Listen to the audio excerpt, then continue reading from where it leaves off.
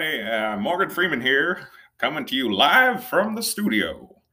Kind of weird though, because it's really just me here. Of course, Michael and Al are off doing their own thing. It's a break between the seasons, so I just thought I'd come by and for old time's sake, take a look around. And okay, full disclosure, I I think I left like a $5 bill here. I thought I had it, the last episode we were recording, and I figured that I didn't have it after I left, and I'm thinking, where did I leave that? I thought I left it somewhere around here, so I'm just going to take a look. Hold on a second. Let me see what we got here. I'm not. What is this stuff? I don't remember that. Is this Michael's stuff? Joe was it? Joe's not here either. No one's here. It's just me. It's kind of fun. I'm all alone. I could do whatever I want. Maybe I don't know. What would you do if you were in my situation? Here, all alone in the studio, able to do whatever you want. What could I do? I could say whatever I want. No one's here, so Michael's kind of annoying. It feels kind of good to say he is kind of annoying, isn't he? I mean, that guy, he can be a little much sometimes, and that feels real good to get off my chest. I mean, he has this way of being very inconsiderate sometimes. Do you know that on my birthday last year that he never wished me a happy birthday? He never did. The whole day I went, and he never wished me a happy birthday. I confronted him at the end of the day, and I said, Michael, today is my birthday, and you never wished me a happy birthday. And he didn't even apologize. He said, oh, well, I can't believe that happened. He kind of laughed about it, and then he went on his way. And he didn't even wish me a happy birthday after that. Oh, that guy, I tell you, I don't know why I stick around for that guy, but I do. There's something about him. Maybe it's the fact that he's British. I don't know. I'm a sucker for an accent. So I'll keep going and keep putting up with his, all that stuff, inconsiderateness. And then there's Al, who just Al.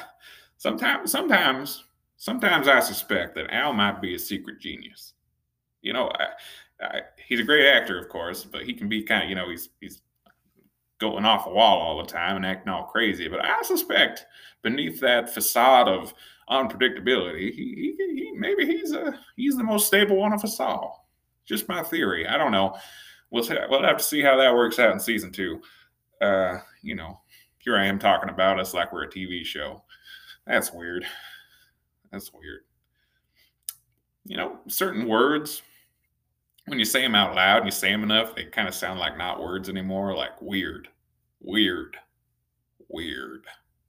doesn't even sound like a word anymore. Weird. What is that? These are the things I do sometimes just when I'm alone, just to amuse myself. Weird. It's fun. Anyway, I got to find that $5 bill. I don't know. Okay, hold on a second. Okay. Okay. Full disclosure, I just lifted up a mic stand here, and this just happens to be Al's mic stand. And what do you guess is under it?